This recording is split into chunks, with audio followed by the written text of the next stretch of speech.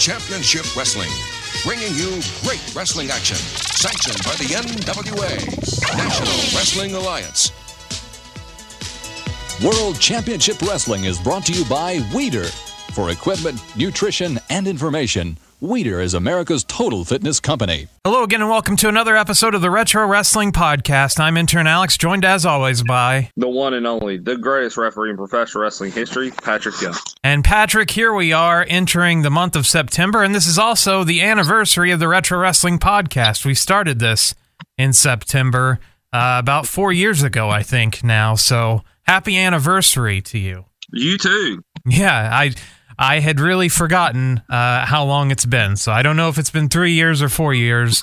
Time is fluctuating at a different pace in 2020, so I'm not really sure what's going on or how long we've been doing this podcast, but there you go. We started it in September. And what do you have for us from the news desk this week, sir? Well, Vince McMahon says he now owns their names, not just their characters, their actual names. So he does not want them to have anything to do with Cameo or Twitch anymore. As it goes further into the Instagram stuff, like Braun Strowman used his actual name instead of using the Strowman name, and that's a discussion that's coming up as to whether or not Vince owns that kind of stuff. I know that was something that came to light. So who knows? Who knows whether or not we see if Vince wins or they don't back down. But it's very interesting that he thinks he owns their actual names. I know when Nicole Bass came in, Vince wanted to pretty much have her sign her name over to him, and she refused to do so because she said that her name, that is her actual name, number one, and number two, the fact that she had ties with her name to the Howard Stern show and things like that. And so she wouldn't do that, and that was a big downfall, I think, for her. I think she was punished to some degree, I guess, for not doing so, which is why she didn't have a very long career in WWE. Well, or not taking a gimmick name, because that way they can own the gimmick name. And right. That was at a time when they had WWF at the time had gotten... You know, in the Attitude Era, they were coming off a time when they had all those defections to WCW, and they couldn't do anything about it because Hulk Hogan owned his name before he was in the WWF. Macho Man Randy Savage was Macho Man Randy Savage before.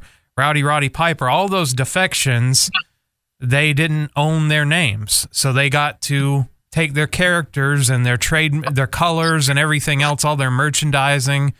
They can take it somewhere else and make money with it. So there was a big push after all those defections to make everybody work under a gimmick name. And we're going to give you your name. That way we own it. And that way when you leave, we can fuck you over and take it away from you.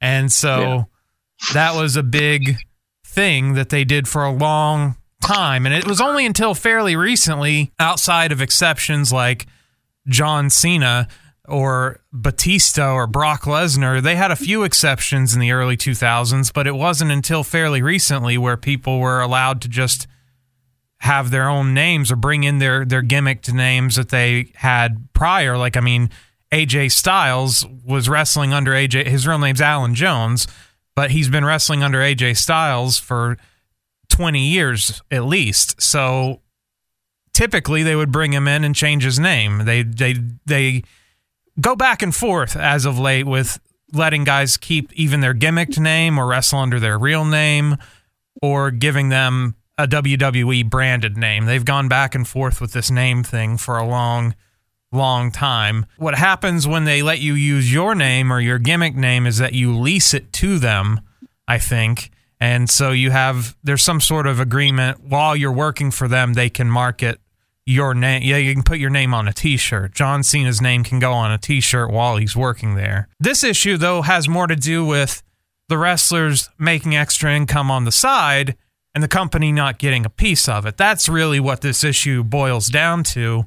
And in my opinion, it's really, especially on the Cameo side, not so much the Twitch side, because I don't think WWE could put up a platform like Twitch, but with Cameo, this is something that the WWE could have done many years ago. There were products similar to Cameo that kind of, I mean, they're still out there, but they kind of fizzled out. Cameo's become this dominant thing where you can have a celebrity tape something for you. You pay them like between $20 and like $500. I don't know how high it goes.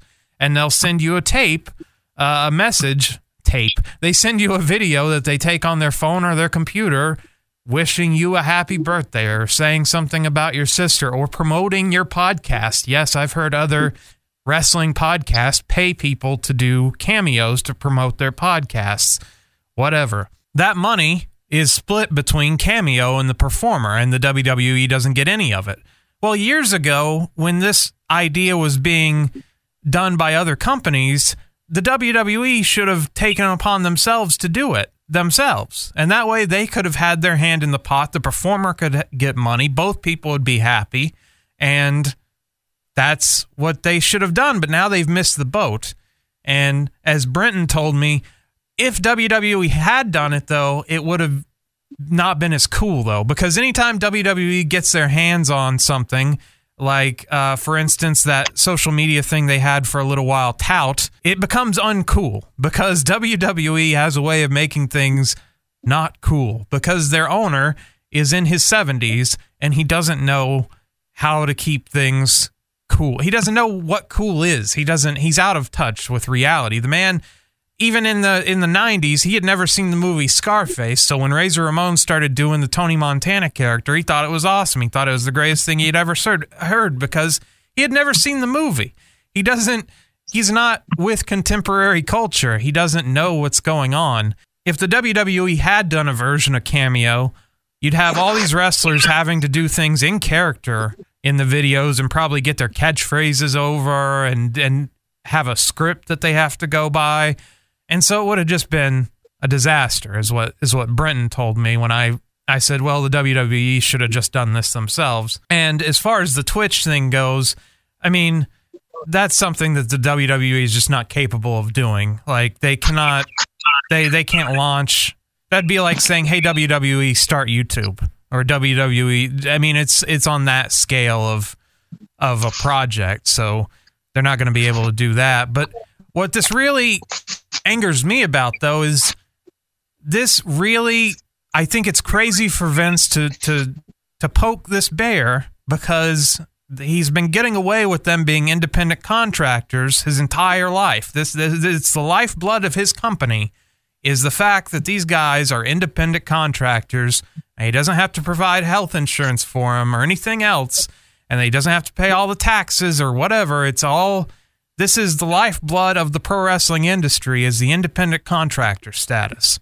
And so it's always a very fine line. And he's already, in my mind, for years, he's crossed it because they're not independent contractors. They can't just go wrestle for AEW the next day if they want to. No, they have exclusive contracts. But now you're telling them they can't do projects on the side.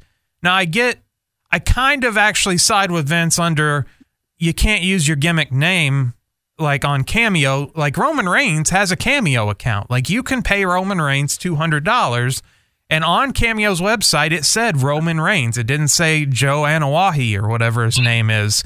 So I kind of get his point there because if it's a gimmick name that Vince owns, okay, that's fine. But as far as doing it under your own name and doing it in your own free time, that's your right as an independent contractor. You are not an employee. You do not have to answer to them when it comes to that. So I think Vince is creating unnecessary problems and cutting off these guys' extra income. A lot of these guys, there's only so much TV time. They're not running house shows. He laid off a ton of wrestlers earlier this year, and they need some income on the side. And so I think this is not a fight that he should be picking right now. But that's what he decided to do. And I'm very curious to see how this plays out. And if wrestlers actually, this might lead to, I'll never say never on a wrestling union, but I think the idea of unionizing or maybe taking Vince to court over something like this might be the tipping point, because now you're starting to I think, infringe on people's personal rights as independent contractors. Now, if they're employees, that's one thing, but they're not. And so, yeah, that's my take on it. I just think Vince is, especially at this time of economic uncertainty, to be poking the bear like that is very, very dangerous. So what's your take on this? I think that it is ridiculous to try to push the envelope. I mean, like Paige has made comments recently about all this, because here it is, she can't work, okay? She was doing backstage. You let her go because you pretty much ended backstage. So she's just sitting at home, okay?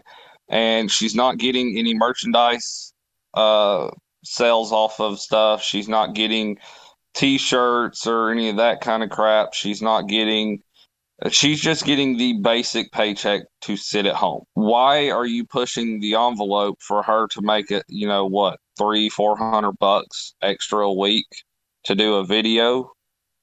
I think, yeah, I'm with you. I think you're poking the bear. I think you're pushing the envelope, and you're testing the water to the point that it's going to bite you in the ass if you don't stop. Yeah, even if you don't have wrestlers take you to court or wrestlers unionize or whatever, you're going to create a lot of upset wrestlers. And regardless of how this turns out, you're creating upset wrestlers from everybody, regardless of political spectrum they come from or whatever. I mean, AJ Styles has a Twitch stream.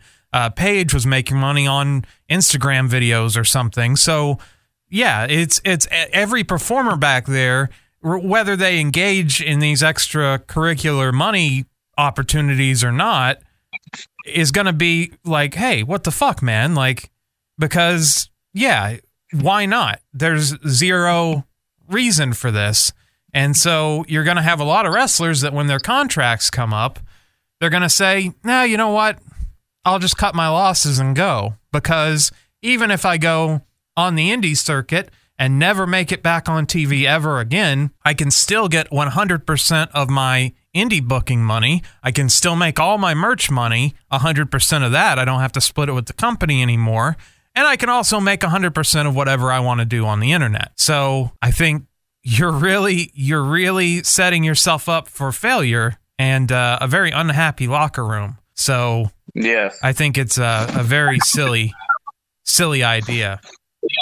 We had two notable departures this week from the WWE. One a performer and one a commentator. We'll start with the commentator. Mauro Ranallo is not coming back to NXT. He has decided to leave the company.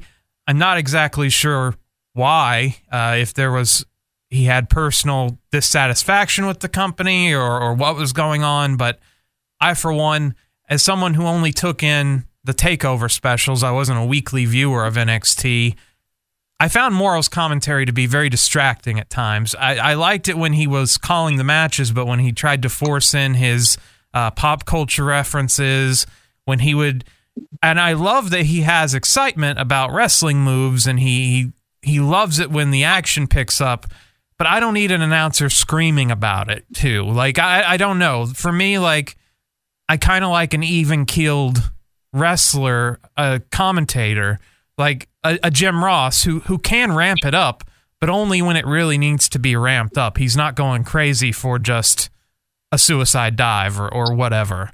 So I found Mauro's commentary to be a little distracting, and I like Mauro Ranallo, and he'll be fine. He still has a contract with Showtime for boxing matches and stuff. So I think he is the Jim Ross of this era in wrestling. And I think that if they will sign him, because Tony Schiavone's going to have to go and do football, so which we've discussed. Renee Young, she's on the border of if yes or no. You know, Excalibur, Taz, Jericho, they're trying to find that happy medium of what they really want at the announce table. If they put him and Jim Ross together, and Jim Ross, because he can kind of calm him down to some degree. That's what he did with Heyman. They were 2 weeks into a Raw with Paul Heyman and Jim Ross. Jim Ross got him calmed down, and boom, that was a great team. I mean, one of the best WWE had. I think you put Morrow with Jim Ross on AEW. Jim Ross is there to try to control him and keep it somewhat together. I think that will be the greatest commentary team in wrestling today. I think if AEW ever takes the step of having a B show on TV, which this past week it seems like it might be getting closer, at least to the Wednesday Night War being over, because NXT aired on Tuesday. Well, they did a special on Tuesday. It was only 1 hour. I think the U.S. Open was on USA or something, so they didn't go head-to-head. Well, they did, but the NXT was on Sci-Fi, and they lost really bad. But now there's been some talk that NXT is actually going to switch nights to Tuesday instead of going head-to-head with AEW, which would be a huge moral victory for AEW. And if they ever take the step of having a B show, yeah, I definitely keep Morrow's name in the back of my mind for the B show or on Dynamite. I kind of think he wouldn't work out too well on Dynamite because I think Excalibur is kind of already in that role of knowing the wrestlers and knowing the moves, and that being because Jim Ross is Jim Ross, but he's not as familiar with these newer wrestlers as someone like Excalibur, who runs PWG, and knows all these guys so well. And I think you would kind of have a clashing of, if Excalibur and Morrow were on the same table, I think you'd kind of have a clashing of the same kind of knowledgeable commentator. So, but if they ever do a B show, definitely bring Morrow in. I'm looking for my Mike Tenay, man. I think he's retired. I mean, he has not been seen. I mean, I'm still shocked that he wouldn't even show up to do like those Monday Night War specials on the network and stuff like that. I mean, he's been very much out of the industry. I mean, when he was done, he was done. So the other big departure, and I know you're very sad about this, when Brock Lesnar left the company, his contract expired, so he's a free agent at the moment, though it's been teased that UFC wants him for a John Jones fight. He might do that, or he might just sit around. At the moment, they couldn't really use him because traveling from Canada to Florida for these COVID shows was just not going to happen for this guy. Flying in a plane is not recommended, and I definitely wouldn't recommend flying all the way from Saskatchewan, Canada to Orlando, Florida. So he wasn't going to work anyway, so they just let his contract expire, and I'm sure that if things pick back up and they go back on the road, that they'll probably re-sign him, to your dismay. But for right now, Brock's not in the company, so congratulations. I am so saddened and so heartbroken to hear of him losing his contract and being out of the WWE. This is a horrible situation. Now, if you can take the sarcasm and realize that I was completely full of shit just then, I am happy as hell, because this motherfucker didn't do a damn thing but come in, take money, and go home and only work 3 times a year, take the title because God forbid he doesn't have it, and then you have to go a show for 4 or 5 months without having the champion on it. I am happy he's gone. The son of a bitch does never need to come back. He doesn't need to go to AEW. He doesn't need to this. He doesn't need that. He needs to leave wrestling alone or get off his ass and start doing a full-time schedule. I mean, the man has made a lot of money. He is a star, and he can work when he wants to. So I don't think he's ever going to do a full-time schedule, even just a TV schedule. So I think if he comes back, it'll just be more the same. So, and I definitely think he'll come back. I don't see him going to AEW or anything else. It's either going to be UFC or WWE or just hunting moose in Canada. So, well, why don't you just go hunt your fucking moose? Why don't you just go hunt your fucking moose? That's our new catchphrase here at the Retro Wrestling Podcast. And finally, another departure, an unexpected departure, as these guys got released. It wasn't their choice, but the AOP, the Authors of Pain, got released as Razor had been out since March with a bicep injury, so he was actually injured. They had kind of made it a point to not release injured wrestlers for the last several years, but this is the first time they've broken their own rule. They change the rules as they go, so they fired both Razor and Akam, and so the tag division is just, they need to give up one of these tag belts because their tag team wrestling in WWE is dead. It is deader than dead. If you look at the current teams, by their own doing, own doing though, it's crazy. They've done it to themselves. That's the aggravating part. Tag team wrestling, there is a market unlike any other for tag team wrestling. I would much rather watch a tag team match than a shitty singles match with two people that don't deserve to be in there. Now, I'm not saying that I don't like watching singles matches because some of the talent out there, most of the talent out there, is very capable of doing great singles matches. But there are some out there that are terrible. At which point in time, instead of them taking up showtime, I would much rather see some great tag team action. Yeah, in our review for this week, I picked it was a tag team match that headlined this old episode of World Championship Wrestling, and I got to tell you, Patrick, I fucking loved it. I know it ended in a DQ. Great. I loved it. Why can't they? It's so simple. It was so simple how they did this tag team match that we reviewed for our review this week. And then so as I'm watching it, I remembered they released AOP, and I'm like, guys, this isn't hard to do. This is not hard. Like, how can AEW have such a good tag team division? How can everybody else figure out tag team wrestling except the biggest wrestling company in the world? It's so crazy to me. I can't understand what it is that Vince or Triple H or Stephanie or Shane or whoever the fuck is in the back calling the shots right now, why they have a problem with tag team wrestling. I can't get it. I can't grasp it.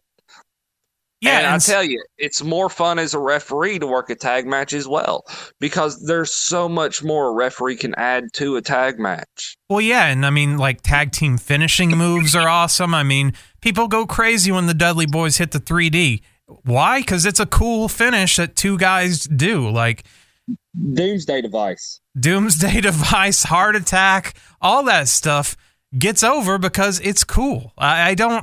And having teams, and not just these thrown together teams, like currently, like the SmackDown tag champs are like Cesaro and Nakamura. They're great wrestlers, okay? But they're not a tag team. They weren't formed as a tag team together. They're just singles wrestlers thrown together. And even though at Payback, Seth Rollins and Murphy wore matching gear, they're a thrown together tag team. And when Seth Rollins goes on paternity leave, if he takes time off, I'm assuming he will, that team's going to be broken up. So that leaves us with basically the New Day and the Viking Raiders and the Street Profits. You basically have three actual teams left on your roster between both brands. That's just insane to me. And then when they're on there, they're treated like jokes. They're battling ninjas. Yeah. They're playing basketball. Why can't you just have a team that's badasses that go in there and put on good matches? I don't understand what the fuck is wrong with tag team wrestling. They're treating tag team wrestling. I've compared it before. They treat tag team wrestling a lot like they treated women's wrestling for a long time. It's almost like the roles have been reversed, and we're treating tag team wrestling like the piss break match, and the women's matches are main eventing.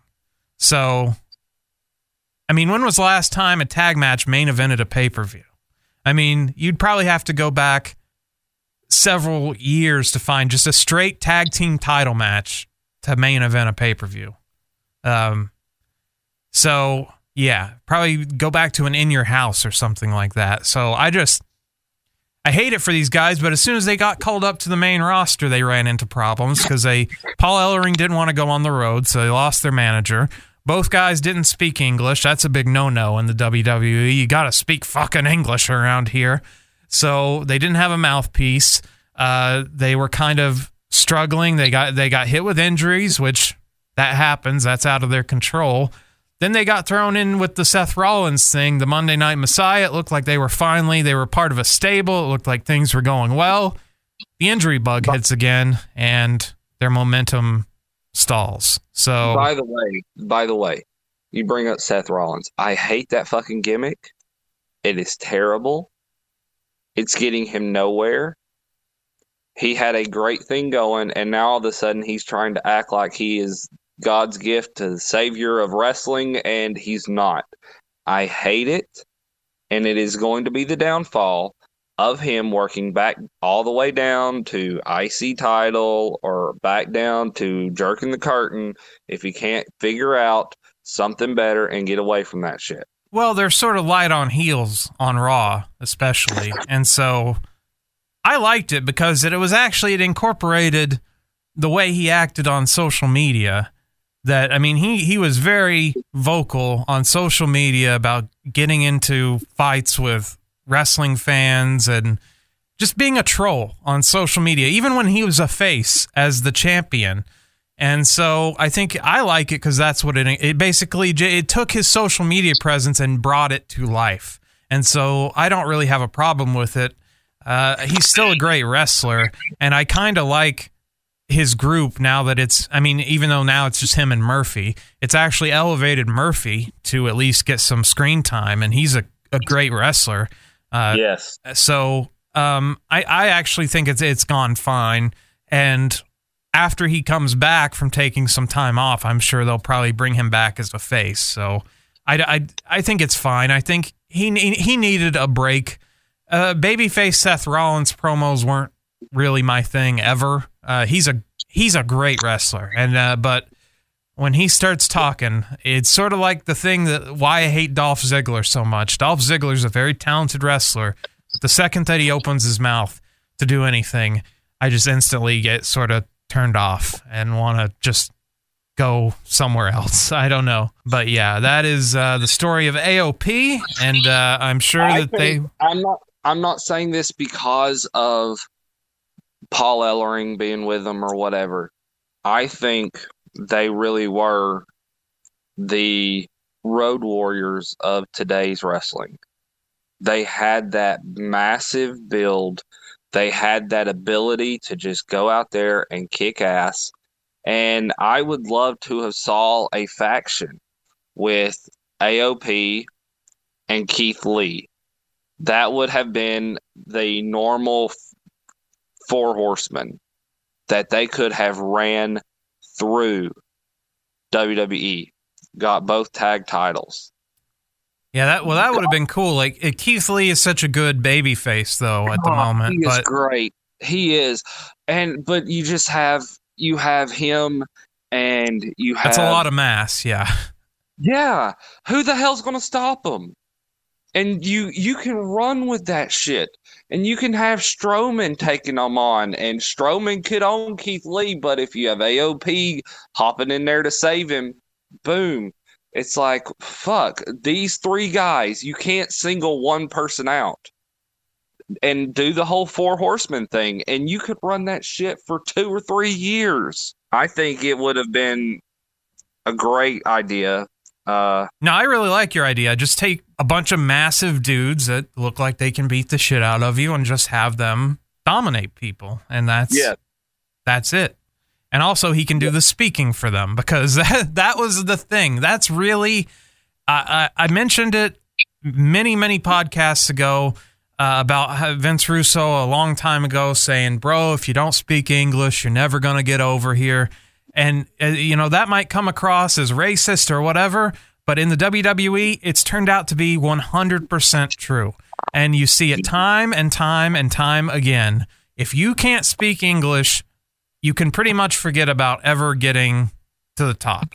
You can get close, but there's a glass ceiling there, and it's unfortunate. And it's unfortunate because also they won't give you a manager. They don't seem to believe in managers that much anymore outside of Paul Heyman. And so you're stuck. And they'll just fire you eventually for no reason. So I think this was a bad call on WWE's part, and I definitely see them owning the independent circuit, whether it's ROH, whether it's New Japan. Whether they would fucking own in New Japan. They would own ass in New Japan. They would love them in New Japan, too, because New Japan's all about, they love massive dudes from... Exactly. Non-Japanese massive. AEW, I think they would be a good fit for the tag team in that division in AEW. And AEW is very open to throwing mouthpieces with people. So... which I love. They're bringing the managers back. But yeah, no, they will definitely be okay outside of WWE. That is for sure, in my opinion. But I want your opinion on something. Your opinion on the fact that Roman Reigns has turned heel. I like it. I like it a lot. I think it's a few years too late.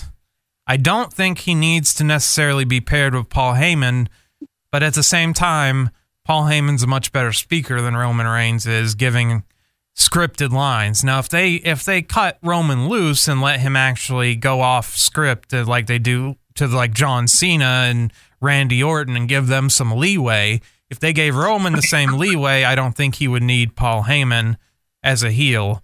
But I think it's good. I think it's very...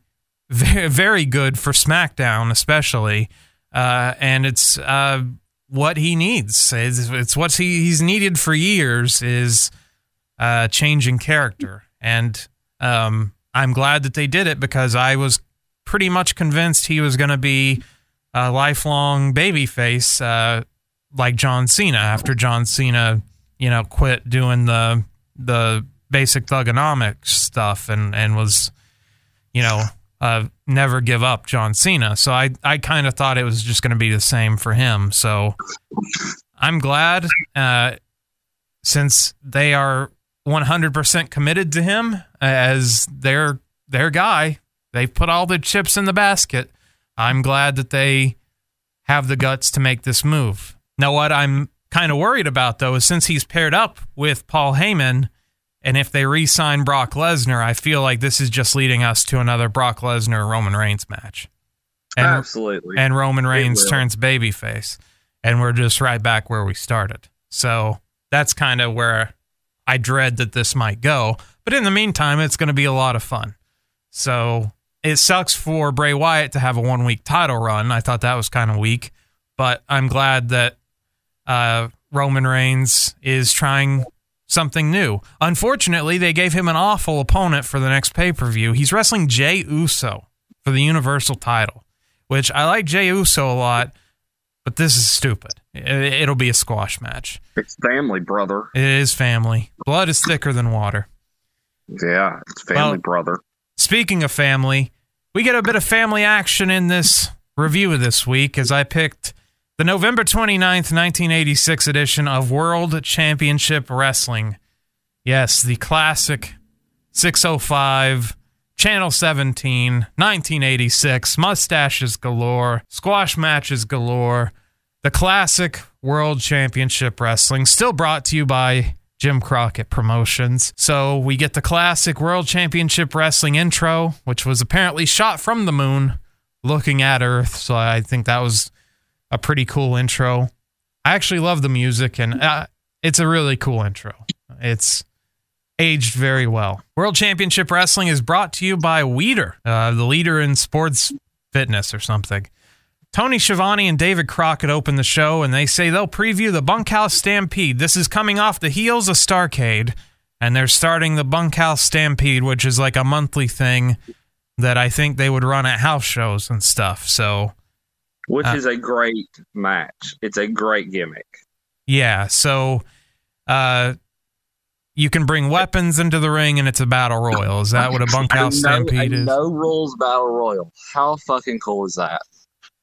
Yeah, so we're off the heels of Starrcade, and they're going to preview the Bunkhouse Stampede, and so pretty much every guy that comes up to talk to Tony tonight was just talking about what he'll do in the Bunkhouse Stampede. We start with gorgeous Jimmy Garvin. Jimmy Garvin, not very gorgeous. This is an ironic nickname because he is a very weird-looking, odd man, and he's here with Precious. They enter the set, and Jimmy has been practicing whipping people with his belt. And how did he get into the Bunkhouse Stampede? He broke into Jim Crockett's house and demanded that he get in the match. So he committed a crime. And then he says he's going to walk out with all the money. Also, yes, in the Bunkhouse Stampede, it's all about winning money, which is something that wrestling's really gone away from as a stipulation, other than Money in the Bank, which actually has no money or a bank. It's a suitcase. But he's going to walk away with all the money. And he kisses Precious, and he leaves. So that is Jimmy Garvin's contribution so far for the night. Well, here comes gorgeous Jimmy Garvin, along with Precious. Oh, yeah, can he take a look at this? Take a look at this here, will ya? Gorgeous Jimmy Garvin had to put the sequence away for what's about ready to happen. I had to don the jeans, and I gotta tell you, if you ever thought there could be nothing better than Christmas, you're wrong. If you thought there could be nothing better than gorgeous Jimmy Garvin, well, there's nothing better than me, but I gotta tell you, December, the Bunkhouse Stampede's 25 men in the ring all at the same time, a whole bunch of money that we can spend. Oh, no rules and regulations. I mean to tell you, I got this here on. I've been practicing how to whip off this belt. Whoa, pretty good, huh? Whip off this belt and beat somebody with it. I can't believe it. I gotta admit to the fans, though, I was a little bit of a stooge. That's right. You remember I had to almost get front row seats for Starrcade, not for the Bunkhouse. I camped out in front of Jimmy Crockett's house, and when I found out that he was signing these matches all over the country, I bust through the door, and I said, Jimmy Crockett, you gotta put my name down.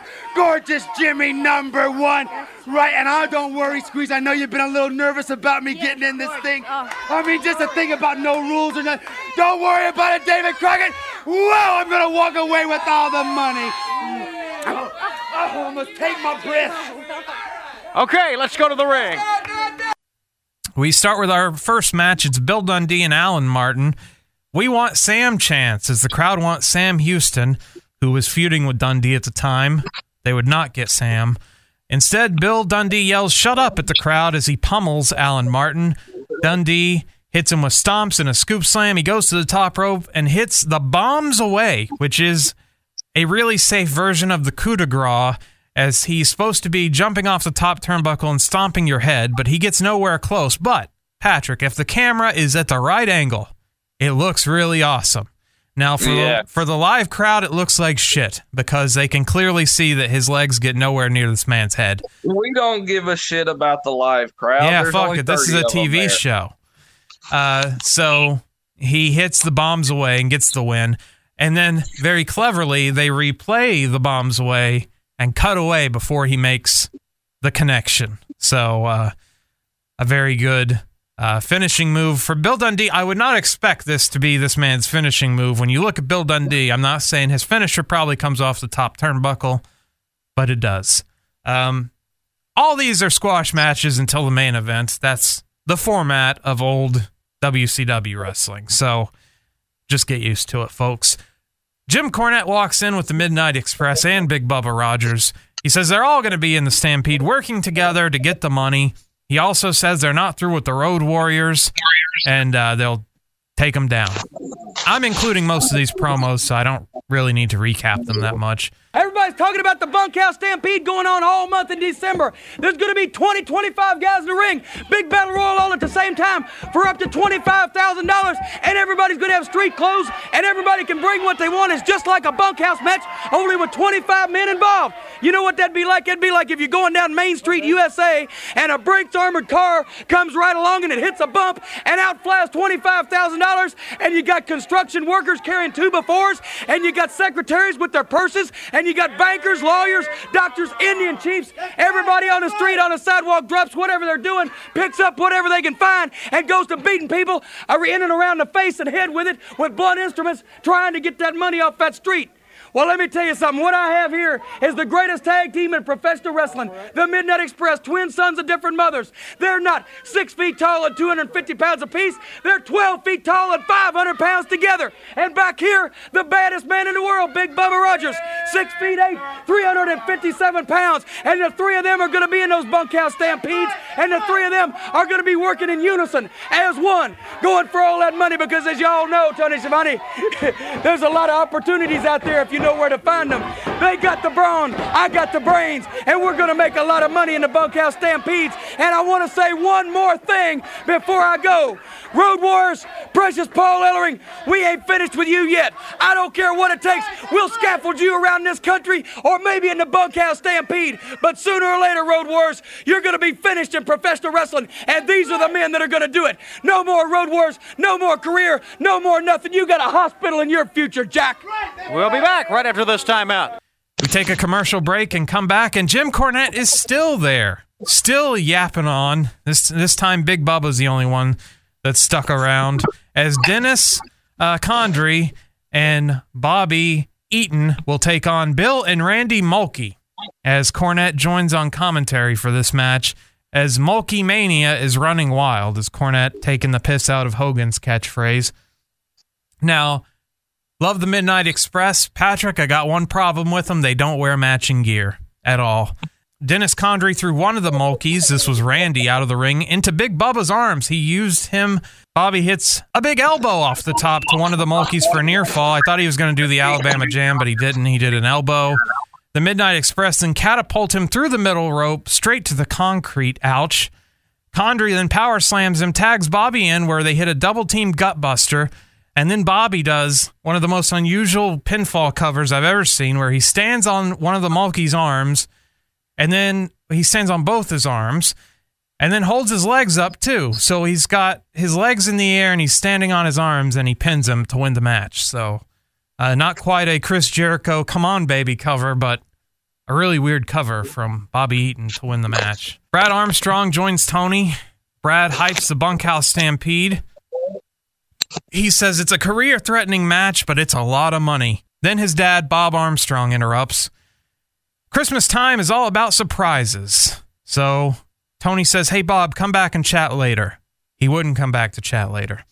But he had something else planned. Back at World Championship Wrestling, good to have Brad Armstrong back with us, Brad. Thank you very much, Tony. You know, it's beginning to look a lot like Christmas, you know, and when Christmas time comes, it brings what they call the Bunkhouse Stampede, brother. What happens there is 20 to 25 men all in the same ring, dressed any way you want to. Come as you are, brother. Bring anything you want to. A lot of things are legal, and when there's 25 men in the ring at one time, anything can happen, and it probably will. You know, it can be a life-threatening or a career-threatening move to get into a match like this. But, brother, there's a lot of money involved. And when you talk about a lot of money, you talk about a lot of chances. People do a lot of things for a lot of money.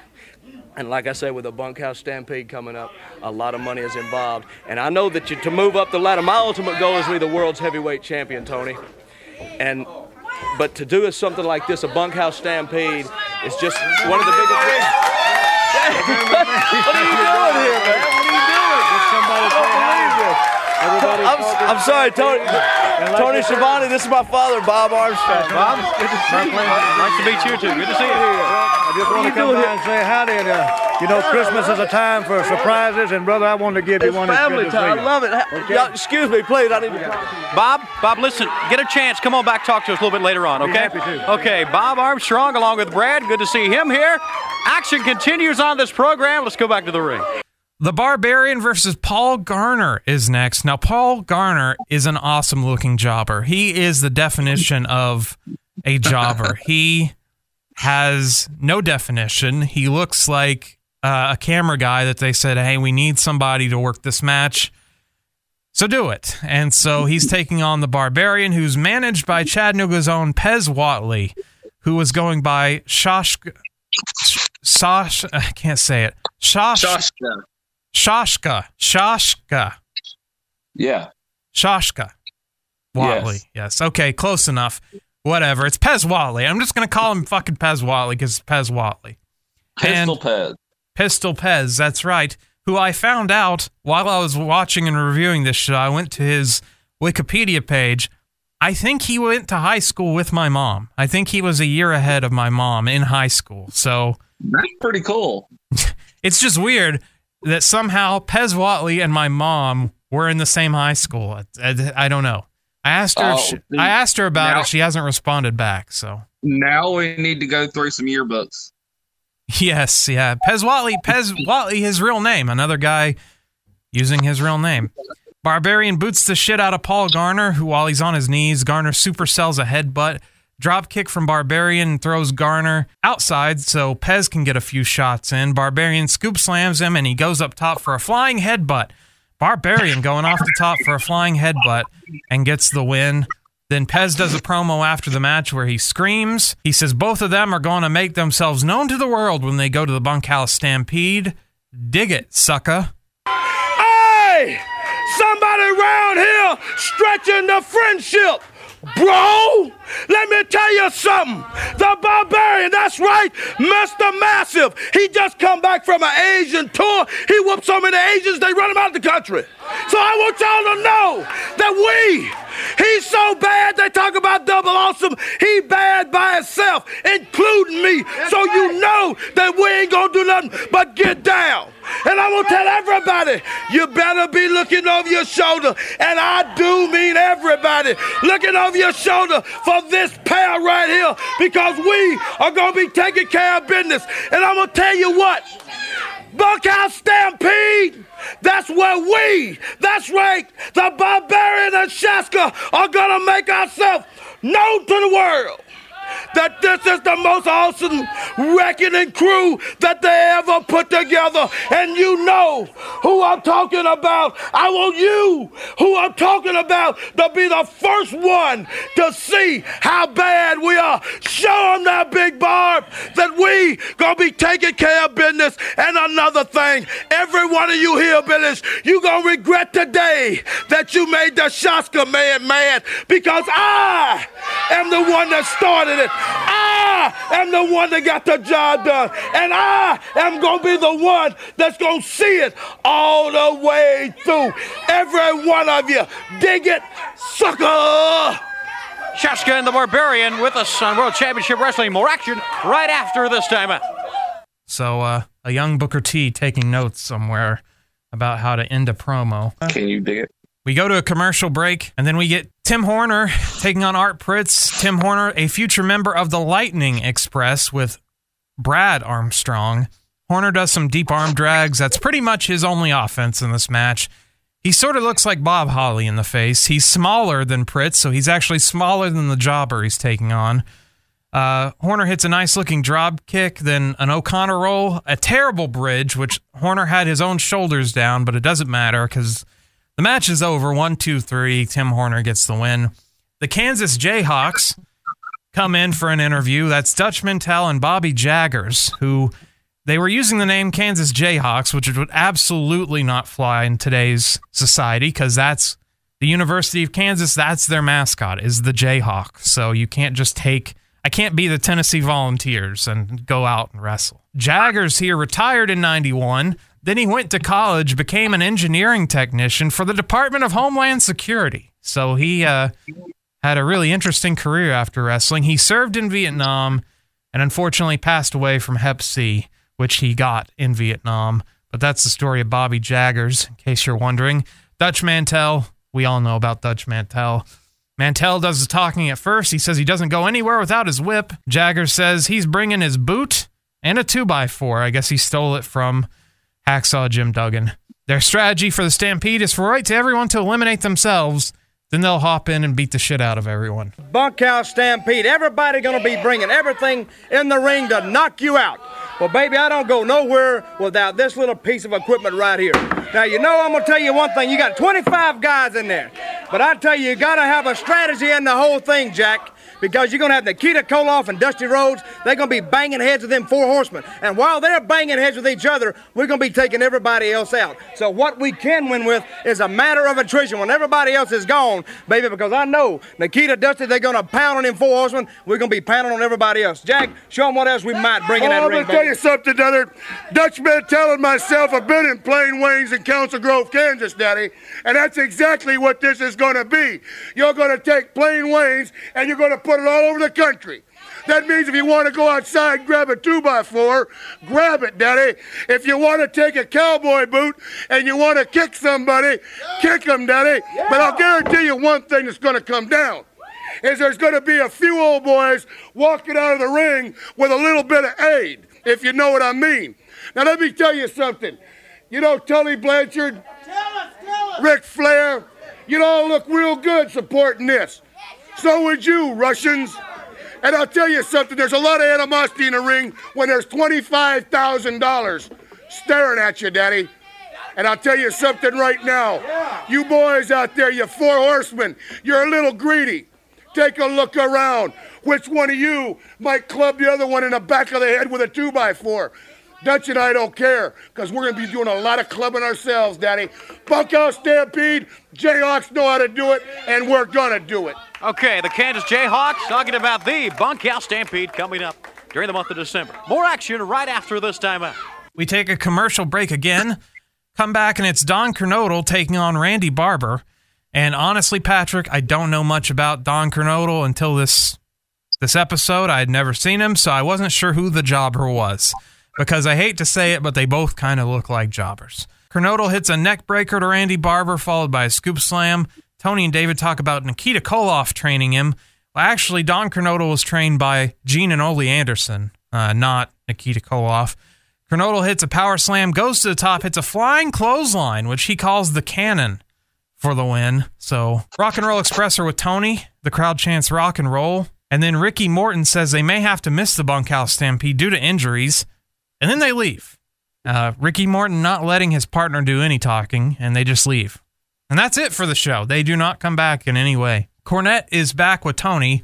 He found a pumpkin with glasses on it, so it must have been directed at him. He's tired of the Midnight Express and himself being called Pumpkinheads. Okay, thanks. He puts over the Stampede again. He'll chase the Road Warriors all over the country with the Midnight Express, and they'll get their revenge. Bill Tabb and Phil Brown are here to take on the Kansas City Jayhawks. I can't get over how much back hair Dutch Mantell has. He is a very hairy motherfucker. We get a reverse elbow to Phil Brown from Jaggers, followed by a scoop slam. Dutch tags in, snap suplexes him. The Jayhawks make a lot of quick tags. Phil Brown finally tags out. Bill Tabb comes in but gets double teamed from the Jayhawks. Tags Brown back in, but the results are still the same. The Jayhawks just annihilate these guys. Big elbow from Jaggers. Dutch then hits a second rope heart attack looking move to Brown, and they win the match, the Jayhawks do. Even though this was a squash match, it demonstrates good tag team wrestling. They kept the guy in their corner. They made a lot of fast tags. I liked this match, even though it was a squash match. This was the second best match of the night. Both of the good matches on this card were tag team matches. So, goes back to what we're saying, that you can do tag team matches, and it's fine. Brad Armstrong comes out. He says he's got a match, but he'll scrap it if Bob will join him for a match. You see, apparently, either this was cut out of this network version, or it was we're just supposed to know that it happened. Bob Armstrong was attacked with a garbage can in the back. How dare you, sir, especially near Christmas time. He was hit in the eye with a garbage can, so Bob says, I don't have my gear. He showed up in blue jeans, but hell, he'll take them on anyway. He accuses Dundee and Garvin, Jimmy Garvin, of being behind the attack, so I guess that's who did it. So, realize this isn't my time right now, but I tell you what, I've got a match coming up here. I'm supposed to have a match coming up here, but I'm willing to scratch that match and forget it all. If Jim Garvin is listening to me, Dundee, Garvin, if you're listening to me, brother, I'll take you on either one of you or tag. It doesn't matter to me. I'm willing to throw that out, man, because the Armstrongs don't take this. Bob, how you feeling? I feel all right. I got a nut on my head, but I believe in payback. If he's going to deliver, he's got to take That's right. what's good coming to him right now. Now, I may be a little dizzy, but I got this. I got no wrestling gear. I came up here to visit, but I'm going to take this coat off, and I'll wrestle in these blue jeans and booty-kicking shoes. If you can get them out right now, we'll go to the ring, and we won't have no more talking, and we'll settle it like it ought to be settled in the ring. 2-on-2 this time. That's right. Let's get it on now. The Armstrongs get in the ring and wait for their opponents. Then Dundee comes out eventually and screams at them. And at first it's like, no, I'm not going to wrestle. No, we're not going to wrestle you guys. Fuck that. And then Precious says, I think you guys should do it. And so then they do it. So Precious is really the one in charge here. All four men brawl. Bob and Brad just clear the heels out. Brad rips Garvin's coat off. Knee lifts from Brad to Dundee. Atomic drop to Garvin from Bob. Bob rams Dundee into the post and slaps him out of the ring. And then Garvin gets thrown out of the ring by Brad, and the heels have to regroup. The match finally settles in as Brad takes over, but the heels double team him. He hits a sunset flip to Garvin, but Dundee saves the pinfall. Brad works a headlock on Garvin, and Dundee tags in and lays in some right hands before Bob right hands him from the corner. Brad lands a drop kick to Dundee, and then Bob tags in, so the Armstrongs hit a reverse elbow to Dundee. Bob takes over with Garvin, headbutts him, chops him. Dundee tackles Bob. Brad and Garvin go at it until the heels team up, and Dundee hits an axe handle to Brad. Go, Brad, go, chants from the crowd. Bob gets the tag from Brad, but Scrappy, the ref, he didn't see it, so it doesn't count. Dundee drops another axe handle on Brad. More go, Brad, go chants. A snapmare to Brad from Garvin, and he locks him in a chin lock. We have to take a commercial break, which I was furious at. Like, this match is just heating up, and they take a commercial break. They knew how to keep me locked in, even though I would have been, like, 2 months old at this point. Dundee comes in before they take the commercial break. We come back from break, and Brad is now suddenly in control with Dundee. Brad and Bob then make a blind tag, so Bob takes over. Brad comes right back in and gets raked in the eyes by Dundee. Chinlock from Garvin to Brad. Precious distracts the ref, and Dundee sprays the Armstrongs in the face with hairspray, I guess. But Garvin only gets a 2 count on Brad. Dundee slams Brad, and Garvin boots him in the back of the head. Dundee lands a big right hand for a 2 count on Brad. Dundee misses his finisher, the big stomp off the top rope. He misses it to Brad, but Brad's trapped in the heels corner, so he's fucked still. Dundee goes for his finish again, but Brad gets away and drop kicks him. He hits a missile drop kick to Dundee, but Garvin breaks up the cover.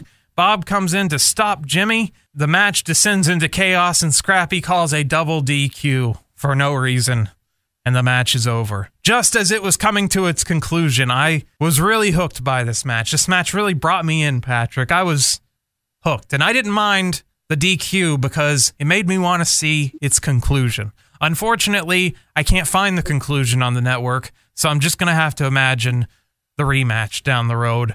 But I liked this match a whole lot, even though it was a fuck finish. But you can do those. You can do those from time to time when the match is good and when you want to see more. And I wanted to see more. So I thought this was an awesome match. A lot of great tag team psychology by the heels for the most part. Bob didn't really get a lot of tags, but when he came in, he added to it. I'm sure it was Bob letting Brad get most of the shine, as he's the younger guy. He's the guy that he signed with the company. He's the one that you need to promote, so he got most of the work. But Brad looked really good in the match. I just really enjoyed this match, and I didn't think I would. So it really surprised me. We get a post-match interview with Tony and the Armstrongs. Lots of babyface fire from Brad in the match. Bob says, I'm not signed with JCP. I got to go do some other stuff, but I'll be back. And then Brad says, I'm out of breath. Well, yeah, because if you were in there getting your shit kicked out of you, you'd be out of breath too, Tony. Bob Armstrong and Brad Armstrong back over here with us now. Nothing short of a war. Both teams disqualified. What a match. That's the way it should be. No 1-on-2, no trash cans. Just 2 arms, 2 legs, 2-on-2. Let's go with it. Now, I got a lot of things to do in other places, but I want to tell you one thing, Brandon, I promise you. Bullet Bob Armstrong's going to be back with Jim Crockett Promotions because the war has just started. And when I get back, brother, we're going to finish the war. Bring what you want. We'll finish the job and carry you home. Brad, what an event. Now, stay right with us for a second. I know you're out of breath, but I know a lot of things are going through your mind. Yeah, I'm a little bit out of breath. If you had guys kicking you in the ribs and stomping you in the mouth every 5 seconds, I guess you'd be out of breath too, but I tell you what, I was brought up in a wrestling background and I'm proud as hell to be an Armstrong, Jack. And I'll tell you one thing. I'll tell you this, Garvin, Dundee, if you ain't back there laying flat on your back, suck your wind, listen to this, fella. I got something for you. Come on out here and take it. So the time limit don't call for it. So you want to jump in 4-on-4, 2-on-2. It don't matter as long as the odds are even, brother. The Armstrongs have a fighting chance. Let's make it a no-time limit and just leave it so somebody can't stand up, if you know what I mean.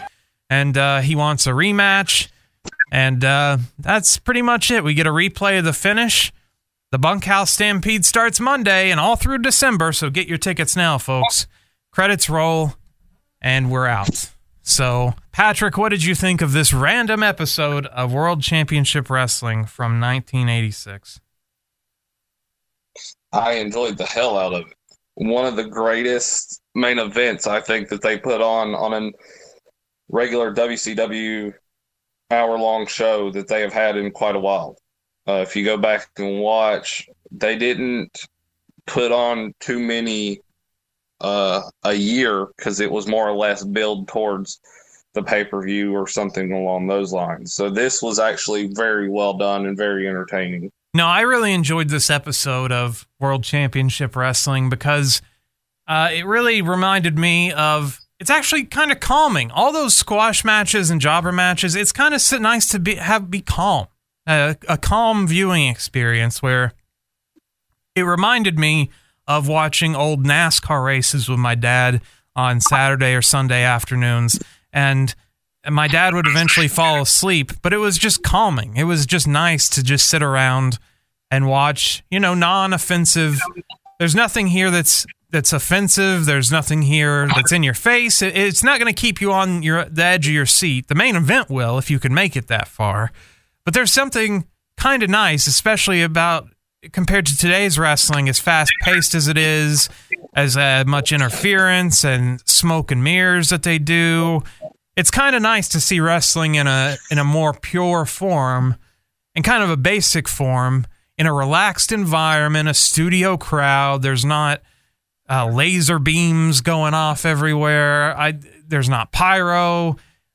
There's something simple about it. It was really relaxing for me, honestly, to watch everything up until the main event. And then the main event really delivered. I thought it was excellent. I thought just tag team wrestling at its finest with the heel group, and the Armstrongs looked good. I wanted to see more. I was upset when they went to commercial. I was upset when it ended in a DQ. I wanted more. They hooked me. They got me hooked, and that's the point of doing fuck finishes and then taking commercials in the middle of to keep you hooked. And so I just thought it was an excellent showcase of how to book a main event on a TV show, a TV main event. It's an excellent example of how to do that. It's a simple story. My dad was attacked backstage. We want vengeance. Let's do it right now. Okay, we'll do it. It ended in a DQ. I still want to see the conclusion. You've got my money. The next time you come to my town or you put it on pay-per-view or closed circuit or whatever. So I just think it's like, if you are hired to be a booker for a wrestling organization, whether it be at a gymnasium or wherever, I think you could watch an episode like this and just look at the main event and just realize that's what you need to do and just keep it simple. It doesn't have to be rocket science. We make it out to be so much. Booking is made out to be so much harder than it is. This is just simple stuff here. This is square one basic stuff. So I really enjoyed it. And I didn't think I was going to enjoy it. So I got turned into a believer here because I really had my doubts going into this. I put it off until the last minute, as I do with most shows, honestly. But I put this one off until the last minute thinking it'd be a drag. But I really enjoyed it. So that's my thoughts on it.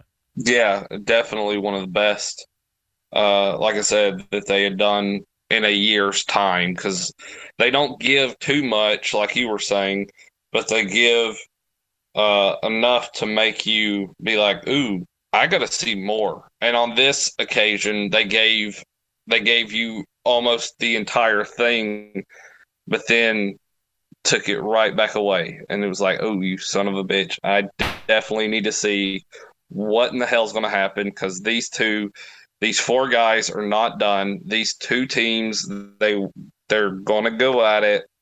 They've got to find a final finish. And so, yeah, it was done very, very well. Okay, so on our rating scale of Hornswoggle to Giant Gonzalez, where do you rank this episode?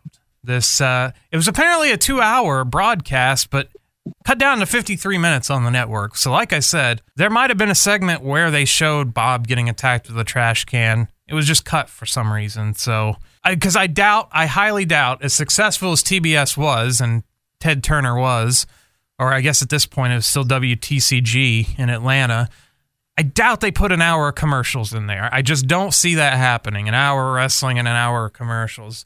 So a lot was cut, but on our rating scale of Hornswoggle to Giant Gonzalez, this November 29th, 1986 episode of World Championship Wrestling, what do you rank it? A Giant Gonzalez. And that's a little heavy-handed, but the rating system doesn't really matter. I'm going to give it, in honor of him, a Bullet Bob Armstrong. So there you go, since this was all picked because he was in it. So there you go. That is our review for this. I'll do a Brad Armstrong. How's that? Oh, nice. Sad, both of these guys gone already. Yes. So, Patrick, that was my pick for this week. Where are we going next week in the Retro Wrestling Podcast? We are going to see the debut of a man in our rating scale. We are going to see the debut of one of the biggest men to ever step foot in a wrestling ring. The debut of one of the shittiest wrestlers of all time. We are going to go to Royal Rumble 1993. Oh, yes. I believe I know the wrestler you're alluding to, but we'll talk about that more in our review for Rumble 93. Now, we have seen a different guy that's sort of like this guy. His name was El Gigante. So we have seen him before, but we haven't seen his alternate version.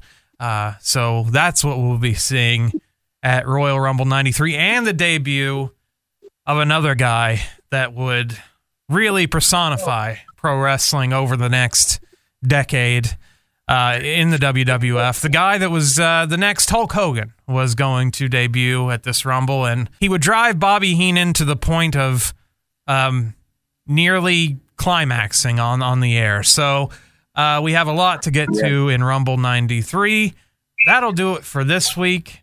As always, you can go to powerslam.tv, use the promo code Retro Wrestling, and get a month for free. Where can they find you, Patrick? Facebook at Patrick Young or Patrick Young Wrestling.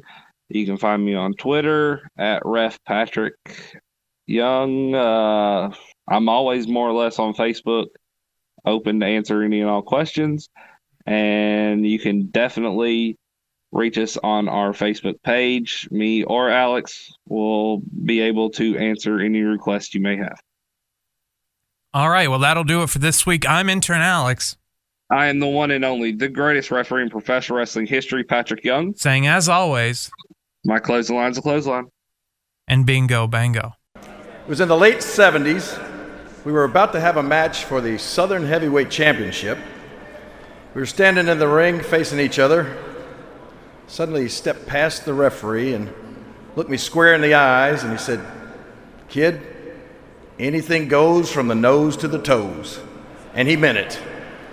In his prime, if somebody said he's faster than a speeding bullet, they weren't talking about Superman. They were talking about this man.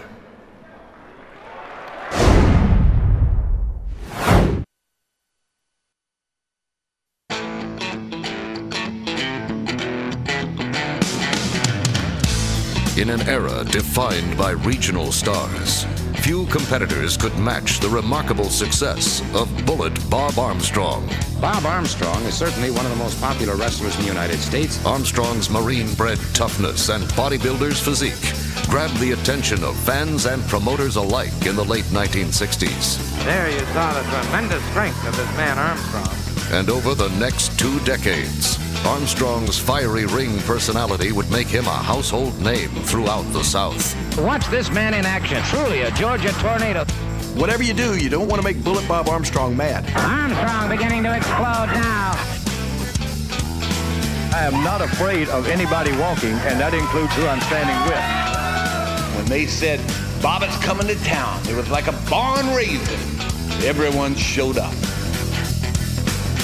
Crushing facial injuries sustained in the early 80s would have felled most athletes, but the Bullet quickly rebounded, forming a championship tag team with son Brad. Good teamwork by father and son. In fact, all of Armstrong's sons would achieve ring success.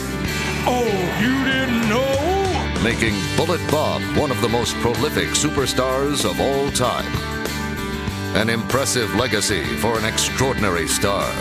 WWE is honored to enshrine Georgia's own Bullet Bob Armstrong into the Hall of Fame.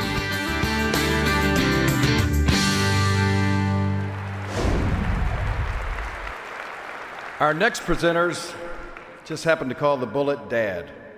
Welcome, would you please, Brian, Scott, and Brad, the Armstrong family. Oh, you didn't know? You better call somebody.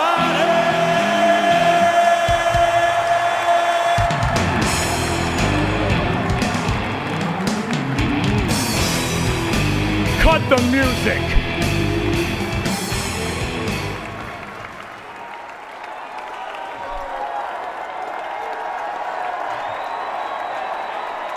Home sweet home, Atlanta, Georgia.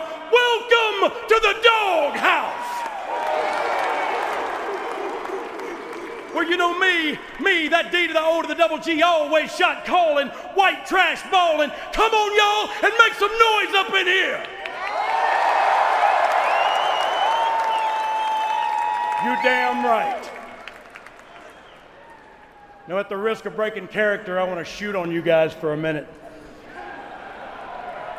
I want to thank a lot of people, and I'll get it out of the way quick.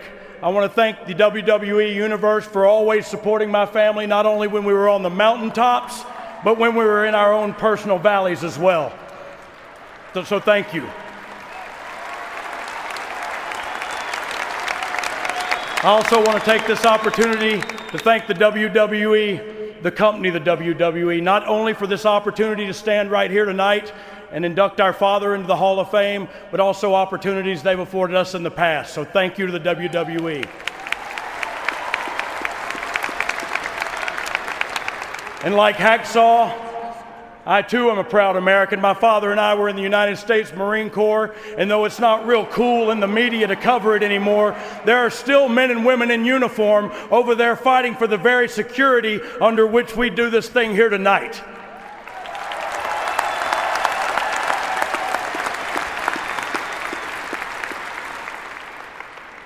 You know, 50 years ago, and about 20 miles north of this very venue, our father became engaged to two entities. One was our mother, Vita Gail Adams at the time. She is the adhesive unit that's held this family together through it all. Mom, would you stand up, please?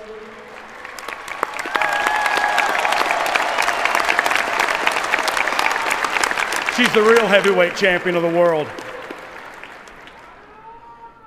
You know, the other entity he became engaged with was this industry right here, sports entertainment industry. And after 50 years, he still loves both of them, and the proof is in the pudding right here tonight. They both still love him as well.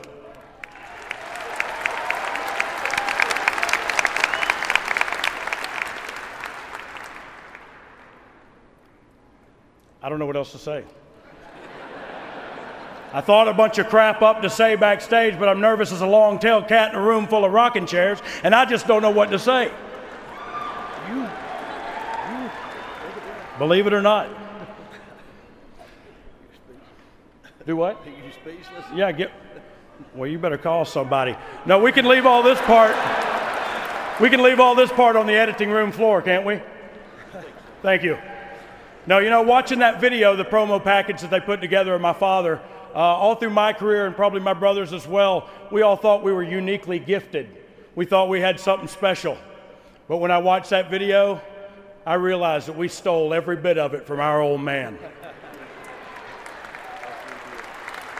You know, I've never been prouder to say I'm my daddy's son as I am right now. So I guess I said all this just to get to this part. Ladies and gentlemen, boys and girls, children of all ages, tonight the Armstrong family proudly brings to you the newest inductee into the WWE Hall of Fame, our father, our hero, Bullet Bob Armstrong.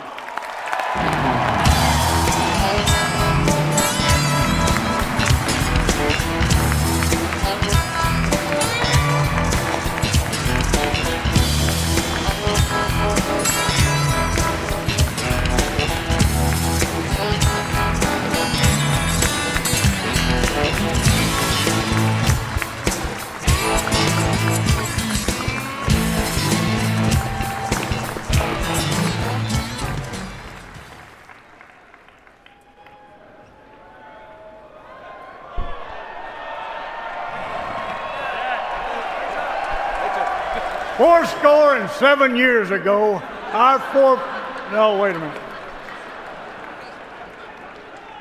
You'll have to take this ring off my cold dead hand. No, wait a minute.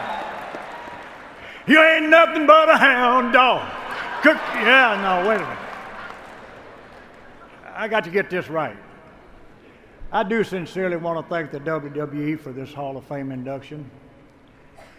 For an old war horse like me, it means a lot. I'd like to thank my sons for that great introductions. Thank you, boys.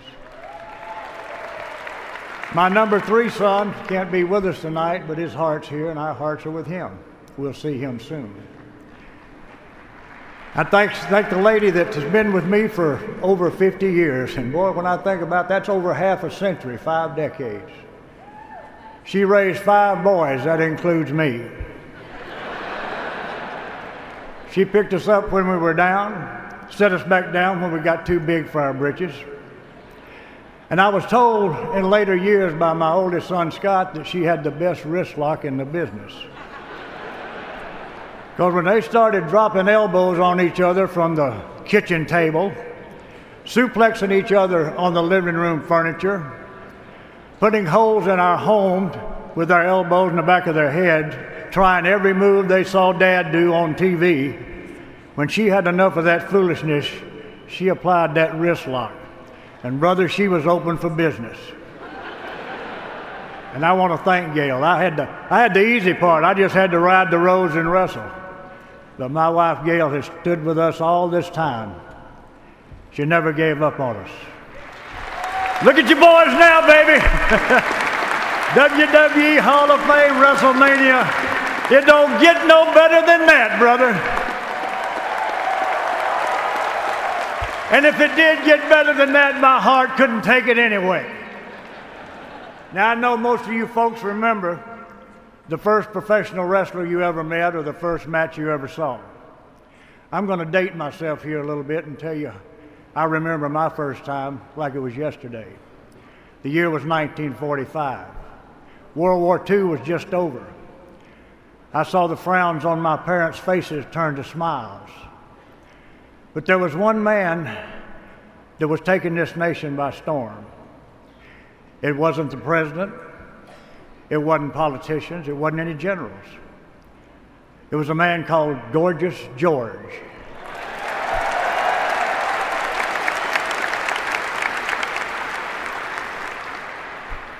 He was a master showman, and when he came to our small town at that time of Marietta, Georgia, he made sure that he sold out the house by going to a ladies' beauty parlor.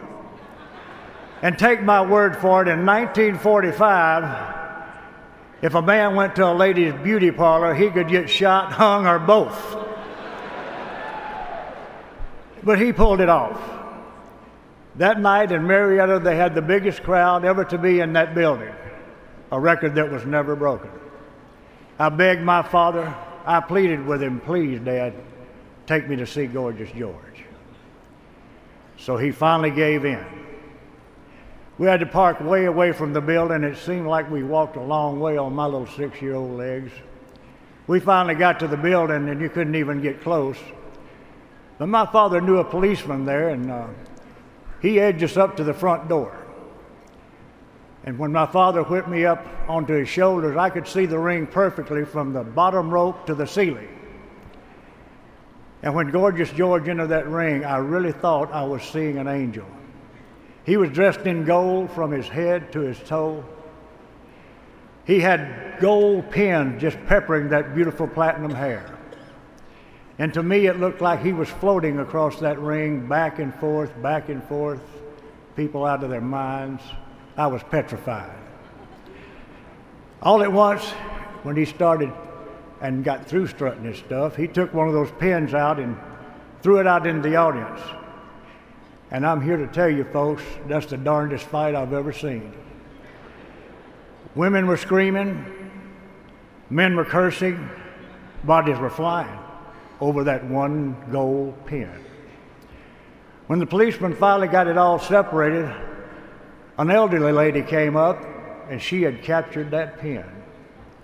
So when they helped her into that ring, she had blood running down her face and the biggest smile I've ever seen when she raised that gold pin and said, "I got it." God bless her. Well, from that time on, I was hooked. All I ever wanted to be was a pro wrestler. I think somebody up there likes me. I got to live my dream. For 7 years, I fought fire here during the day and I wrestled by night. But one day I had to make a decision. And standing here in front of you tonight, I think I made the right decision.